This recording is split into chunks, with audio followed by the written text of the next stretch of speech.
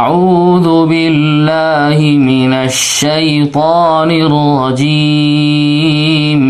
بسم الله الرحمن الرحيم أو كالذي مر على قرية وهي خاوية على عروشها قال أنى يحيي هذه الله بعد موتها فأماته الله 100 عام ثم بعثه قال كم لبثت قال لبثت يوما أو بعض يوم قال بل لبثت 100 عام فانظر إلى طعامك وشرابك لم يتسنه وانظر إلى حمارك ولنجعلك آية للناس وانظر إلى العظام كيف ننشزها ثم نكسوها لحما فلما تبين له قال أعلم أن الله على كل شيء قدير أو كالذي مر على قرية وهي خاوية على عروشها کیا نہ دیکھا آپ نے اس شخص کو کہ وہ گزرا ایک شہر پر او کالذی مر علی قریۃ کیا نہ دیکھا آپ نے اس شخص کو کہ گزرا وہ ایک شہر پر ایک بستی پر اور اس بستی کی حالت یہ تھی وہی خاویۃ علی عروشها کہ وہ بستی اپنی چھتوں پر گری ہوئی تھی، وہ شہر پورا کا پورا گر پڑا تھا اپنی چھتوں کے بل۔ قال انا یحیی ہذہ اللہ بعد موتها تو وہ شخص بولا کہ کیسے اللہ ان کو زندہ کرے گا جب کہ لوگ مر چکے ہیں، ان کے مرنے کے بعد دوبارہ ان کو کیسے زندہ کرے گا۔ فاماتہ اللہ 100 عام ثم بعثہ تو اللہ نے اس شخص کو 100 برس تک پھر موت دے دی، اللہ نے مردہ رکھا اس شخص کو 100 برس تک، ثم بعثہ اور پھر 100 برس کے بعد اٹھایا۔ قال کم لبثت اللہ نے کہا کتنے دن تو یہاں ٹھہرا رہا؟ قال لبثت یوما او بعض یوم وہ صاحب بولے، وہ شخص بولا کہ لبثت یوما او بعض یوم ایک دن یا ایک دن سے کچھ کم۔ قال بل لبثت 100 عام کہا اللہ نے نہیں 100 برس تم یہاں رہے ہو۔ فانظر الی طعامک و شرابک لم یتسنہ ذرا دیکھو اپنے کھانے کو اور پینے کو کہ وہ ابھی تک سڑا نہیں ہے۔ وانظر الی حمارک ولنجعلک آیۃ للناس اور دیکھو اپنے گدھے کو اور ہم نے تم کو نمونہ بنانا چاہا لوگوں کے واسطے، وَلِنَجْعَلَكَ آیَةً لِلنَّاسِ ہم نے تم کو نمونہ بنانا چاہا لوگوں کے لیے، تم ایک نمونہ بن جاؤ، عبرت بن جاؤ لوگوں کے واسطے۔ وَانظُرْ إِلَى الْعِظَامِ اور دیکھو ہڈیوں کی طرف، کیف ننشزها کیسے ہم ان کو ابھار کر چھوڑ دیتے ہیں، ثم نخسوها لحما اور پھر ہم ان پر گوشت چڑھاتے ہیں۔ فلما تبین له پھر جب ان پر ظاہر ہوئی یہ بات، قال اعلم ان اللہ علی کل شیء قدیر تو بول اٹھے کہ مجھ کو معلوم ہے بے شک اللہ ہر چیز پر قادر ہے۔ او کالذی مر علی قریۃ وہی خاویۃ سے ان اللہ علی کل شیء قدیر تک یہاں پر ایک بہت ہی عجیب و غریب قصہ بیان کیا گیا ہے، اور قصے کا مطلب سبق اور عبرت۔ قرآن پاک میں جہاں بھی قصے ہیں تو وہ قصے برائے قصے نہیں ہیں، بلکہ واقعات اور قصے اس لیے ہیں کہ ان سے ایک سبق ملتا ہے، اور اسی سبق کی طرف انسانوں کی توجہ دلائی جاتی ہے کہ انسان ان قصوں کو سن کر اور ان واقعات کو سامنے رکھ کر سبق حاصل کریں۔ چنانچہ اس میں یہ قصہ ہے کہ کوئی صاحب تھے پچھلی امتوں میں سے کسی امت میں، وہ کہیں چلے جا رہے تھے، چلتے چلتے ان کا گزر ایک ایسی بستی سے ہوا جو بستی ساری کی ساری ویران ہو گئی تھی، اور وہاں پر جو لوگ تھے سارے کے سارے مرے ہوئے تھے، اور بستی پوری کی پوری ویران تھی، اور وہ اس طرح سے ویران ہوئی تھی کہ وہ پوری بستی چھتوں کے بل گری ہوئی تھی۔ تو جب وہاں پر انہوں نے دیکھا کہ یہ بستی ایسی ہے کہ ساری کی ساری ویران ہے، تو کہنے لگے اللہ سے کہ اللہ اس میں بہت سارے لوگ ہیں، سب مرے ہوئے ہیں، تو اب اس کے مردوں کو ان کے مرنے کے بعد آپ کس طرح سے دوبارہ زندہ کریں گے، یعنی کس کیفیت سے قیامت میں زندہ کریں گے۔ اس کا مطلب یہ تھا کہ ان کو یقین تھا کہ اللہ قیامت میں مردوں کو جلا دیں گے، زندہ کریں گے، مگر اس وقت کے جلانے کا جو خیال غالب ہوا تو بوجہ اس امر کے عجیب ہونے کے ایک حیرت سی دل پر غالب ہو گئی، اور چونکہ خدا تعالی ایک کام کو کئی طرح سے کر سکتے ہیں، اس لیے طبیعت اس طرف گئی اور اس بات کی متلاشی ہوئی، اس جستجو میں پڑی کہ خدا جانے جلا دینا کس صورت سے ہوگا۔ اللہ کو منظور ہوا کہ اس کا تماشا دنیا ہی میں دکھلا دیا جائے، تاکہ ایک نذیر کے واقع ہو جانے سے لوگوں کو زیادہ ہدایت ہو۔ مطلب اس کا یہ ہے کہ انہیں یقین تھا کہ زندہ تو اللہ دوبارہ ضرور کریں گے، لیکن کیفیت کیا ہوگی، اس لیے کہ اللہ پاک قادر ہیں کہ کئی شکل سے کئی طرح سے زندہ کریں۔ تو وہ یہ چاہتے تھے کہ میرے سامنے آ جائے یہ بات کہ کس کیفیت سے اللہ پاک ان لوگوں کو دوبارہ زندہ کریں گے۔ اسی اللہ پاک نے چاہا کہ دنیا ہی میں یہ بات ان کے سامنے لائی جائے۔ تو یہ کیا کہ جن صاحب کے دل میں یہ بات آئی تھی اللہ نے، اور وہ یہ کہہ رہے تھے کیف یحیی ہذہ اللہ بعد موتہا، تو اللہ نے اس شخص کی جان قبض کر کے اس کو 100 برس تک وہیں پر مارے رکھا، مردہ رکھا، اور پھر 100 برس کے بعد میں اللہ پاک نے ان کو اٹھایا۔ کتنا؟ فَأَمَاتَهُ اللَّهُ 100 عَامٍ ثُمَّ بَعَثَ، 100 برس تک اللہ پاک نے ان کو وہیں پر رکھا، اور 100 برس کے بعد میں پھر اللہ پاک نے ان کو دوبارہ زندہ اٹھایا، اور پھر پوچھا کم لبست، کتنے دن یہاں پر رہے ہو تم؟ اس شخص نے یعنی وہ صحاب جواب دینے لگے کہ لبست یومن او بعض یوم، ایک دن یا ایک دن سے بھی کم، اور یہ کنایہ ہے مدت قلیل سے، یعنی بہت کم وقت میں یہاں پر رہا ہوں۔ ایک طویل عرصے اور لمبے عرصے کی بات تو بہت دور کی، ایک دن سے بھی کم۔ اللہ نے فرمایا نہیں، بلکہ لبست 100 عام، تم تو 100 برس تک یہاں پر رہے ہو۔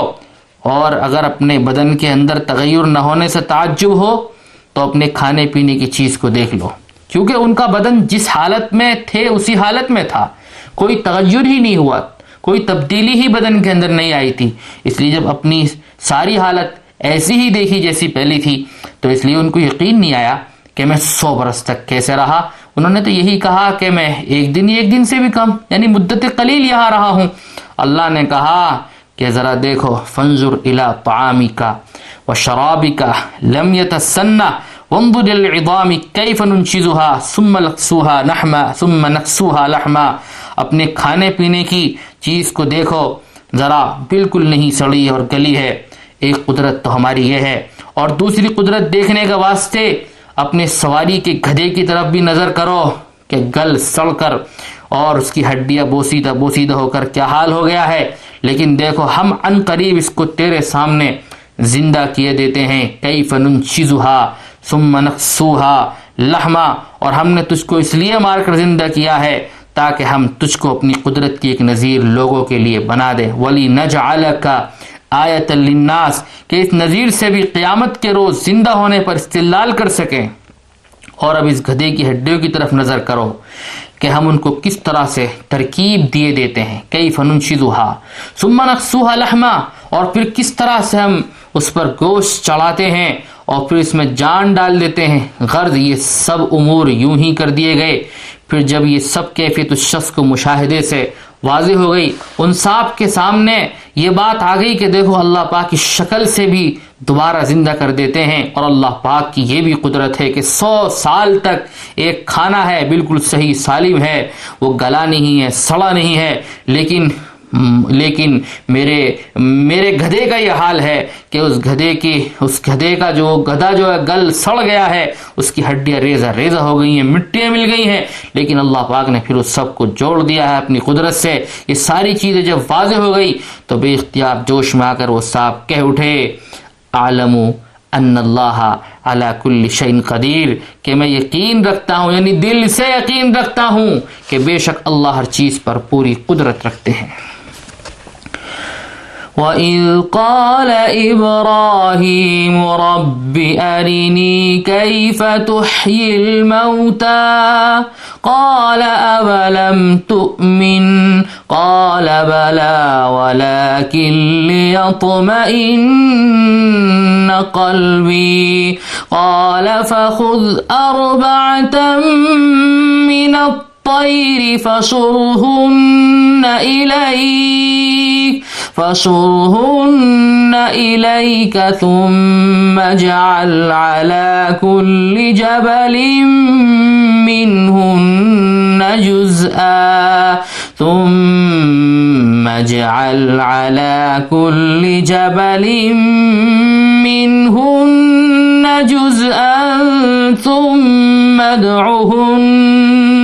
ثم ادعهن يأتينك سعيا واعلم أن الله عزيز حكيم۔ وَإِذْ قَالَ إِبْرَاهِيمُ رَبِّ أَرِنِي كَيْفَ تُحْيِي الْمَوْتَى، یاد کرو اس وقت کو جب ابراہیم نے کہا تھا اے پروردگار، ربی اے میرے پروردگار، ارینی کیف تحیی الموتى، مجھے دکھا دے کہ کیوں کر زندہ کرے گا تو مردے کو، کس طرح سے مردے کو زندہ کرے گا۔ قال ولم تؤمن، تو فرمایا کہ تو نے یقین نہیں کیا۔ قال بلا ولکن لیطمئن قلبی، کہا کیوں نہیں، لیکن اس واسطے کہ چاہتا ہوں کہ میرا دل مطمئن ہو جائے، تسکین ہو جائے میرے قلب کو۔ قال فخذ اربعۃ من الطیر، کہا تو 4 پرندے لے لو، 4 پرندے پکڑ لو، فصرہن الیکا، اور ان کو اپنے سے ہلا لو، اچھی طرح سے ہلا لو، ثم اجعل علی کل جبل منہن جزءا، اور پھر ان کو ذبح کرو، قیمہ بناؤ، اور ہر پہاڑ پر ان کے بدن کا ایک ایک ٹکڑا رکھ دو، ثم ادعوہن یأتینک سعیا، اور پھر ان کو آواز دو، ان کو بلاؤ، یأتینک سعیا، چلے آویں گے تمہارے پاس دوڑتے ہوئے، وعلم ان اللہ عزیز حکیم، اور جان لو کہ بے شک اللہ زبردست ہے، حکمت والا ہے۔ یہ تیسرا قصہ جو آیت مذکورہ میں بیان فرمایا گیا ہے، اس کا خلاصہ یہ ہے کہ خلیل اللہ حضرت ابراہیم علیہ السلام نے اللہ سے درخواست کی تھی کہ اللہ مجھے اس بات کا مشاہدہ کرا دیجئے کہ آپ مردوں کو کس طرح سے زندہ کریں گے۔ حق تعالی نے ارشاد فرمایا کہ اس درخواست کی وجہ کیا ہے، کہ آپ کو ہماری قدرت کاملہ پر یقین نہیں، کہ ہماری قدرت کاملہ تو ہر چیز پر حاوی ہے، تمام چیزوں کو شامل ہے۔ ابراہیم علیہ السلام نے اپنا واقعی حال عرض کیا کہ اللہ یقین کیسے نہ ہوتا، یقین تو مجھے ہے، بہرحال ہے، چونکہ آپ کی قدرت کاملہ کے مشاہدے ہر لحظے اور ہر آن میرے سامنے آتے رہتے ہیں، اور غور و فکر کرنے والے کے لیے خود اس کی ذات میں اور کائنات کے ذرے میں اس کا مشاہدہ ہوتا ہے۔ لیکن انسانی فطرت ہے کہ جس کام کا مشاہدہ نہ ہو، جس کام کو اپنی آنکھ سے نہ دیکھے، وہ خواہ کتنا ہی یقینی ہو، اس میں اس کے خیالات منتشر رہتے ہیں کہ یہ کیسے ہوگا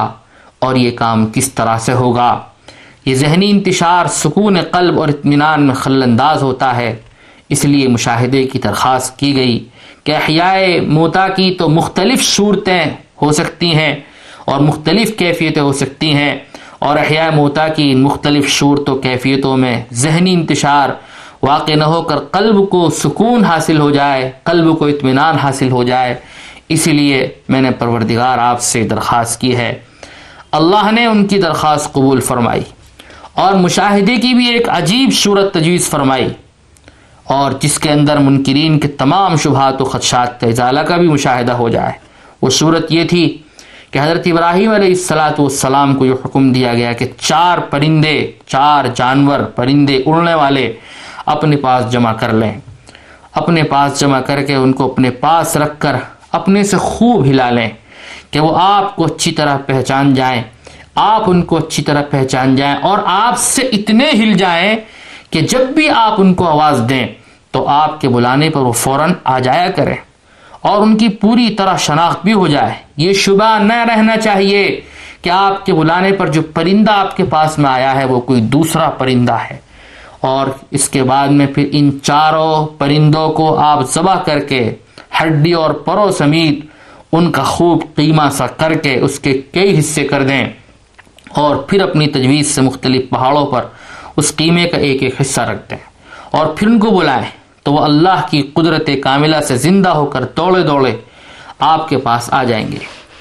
تفسیر روح المعانی میں بسند ابن المنذر حضرت حسن رضی اللہ تعالیٰ عنہ سے روایت ہے کہ ابراہیم علیہ السلام نے ایسا ہی کیا، اور پھر ان کو پکارا تو فوراً ہڈی سے ہڈی، پر سے پر، خون سے خون، گوشت سے گوشت ملا کر سب اپنی اپنی اصلی حیت میں زندہ ہو کر دوڑتے ہوئے ابراہیم علیہ السلام کے پاس آ گئے۔ حق تعالیٰ نے فرمایا، اے ابراہیم، قیامت کے روز اسی طرح سب اجزاء اور تمام اجساد کو جمع کر کے ایک دم سے ان میں جان ڈال دوں گا۔ قرآن کے الفاظ میں ہے یأتینک سعیا، کہ یہ پرندے دوڑتے ہوئے آئیں گے، جس سے بات معلوم ہوئی کہ اڑتے ہوئے نہیں آئیں گے، کیونکہ آسمان میں اڑ کر آنے میں نظروں سے اوجھل ہو کر بدل جانے کا شبہ ہو سکتا ہے، اور جب زمین سے چل کر آئیں گے تو یہ پرندے نگاہوں کے سامنے رہیں گے، اوجھل ہونے کا کوئی شبہ نہیں ہے، نظروں سے اوجھل ہونے کا کوئی شبہ نہیں ہے۔ اس واقعے میں حق تعالیٰ نے قیامت کے بعد حیات بعد الموت کا ایسا نمونہ حضرت ابراہیم خلیل اللہ کو دکھلا دیا جس نے منکرین اور مشرکین کے سارے شبہات کا ازالہ مشاہدے سے کرا دیا۔ آپ غور فرمائیں، اللہ پاک نے اس واقعے کو اس طرح سے بیان فرمایا، وَإِذْ قَالَ إِبْرَاهِيمُ رَبِّ أَرِنِي كَيْفَ تُحْيِي الْمَوْتَى۔ یاد کرو تم اس وقت کو جب ابراہیم نے رب کے حضور یہ درخواست پیش کی تھی، اے اللہ ہم کو بتا دے، دکھلا دے کہ آپ مردوں کو قیامت میں کس کیفیت سے زندہ کریں گے۔ مطلب اس کا یہ کہ زندہ کرنے کا تو یقین ہے، لیکن اللہ زندہ کرنے کی مختلف صورتیں اور کیفیتیں ہو سکتی ہیں، وہ معلوم نہیں، اس لیے وہ معلوم کرنے کو دل چاہتا ہے۔ لہذا اس سوال سے کسی کم سمجھ آدمی کو شبہ نہ ہو کہ معاذ اللہ ابراہیم علیہ السلام کو مرنے کے بعد زندہ ہونے پر ایمان و یقین نہیں۔ اس لیے حق تعالیٰ نے خود یہ سوال قائم کر کے بات کھول دی۔ چنانچہ ابراہیم علیہ السلام سے اس سوال کے جواب میں اول ارشاد فرمایا، کیا تم اس پر یقین نہیں لاتے؟ اولم تؤمن، کیا تمہارا اس پر یقین نہیں ہے؟ قال بلا، انہوں نے جواب میں عرض کیا کہ یقین کیوں نہ لاتا، یقین کیوں نہ ہوتا اللہ، ولکن لیطمئن قلبی، لیکن اللہ اس غرض سے درخواست میں کرتا ہوں تاکہ میرے قلب کو متعین صورت زندہ کرنے کی مشاہدہ کرنے سے، آنکھوں سے دیکھنے سے سکون حاصل ہو جائے، ذہن میں دوسرے احتمالات سے چکر میں نہ پڑے۔ ارشاد ہوا تو اللہ نے فرمایا، خذ اربعۃ من الطیر فصرہن الیک ثم اجعل علی کل جبل منہن جزءا، 4 پرندے لے لو، اپنے سے ہلاؤ، ثم اجعل علی کل جبل منہن جزءا، اور پھر ان کو ذبح کرو، ٹکڑے ٹکڑے کرو، قیمہ پر سب ملا کر بالکل قیمہ سا بنا دو، اور اس قیمے کے ایک حصے کو مختلف پہاڑوں پر ڈالو، ثم ادعوہن یأتینک سعیا، اور پھر تم ان کو آواز دو، ہر پہاڑ پر ایک حصہ رکھ دینے کے بعد سب کو بلاؤ، ثم ادعوہن یأتینک سعیا، دیکھو تمہارے پاس زندہ ہو کر دوڑے دوڑے چلے آئیں گے۔ اور پھر اللہ نے کہا، وَاعْلَمْ أَنَّ اللَّهَ عَزِيزٌ حَكِيمٌ، یقین رکھو اس بات کا کہ اللہ زبردست قدرت والے ہیں، سب کچھ کرتے ہیں، پھر بھی بعض باتیں نہیں کرتے، اس کی وجہ یہ ہے کہ وہ حکمت والے بھی ہیں، ہر کام حکمت اور مصلحت کے مطابق ہی کرتے ہیں۔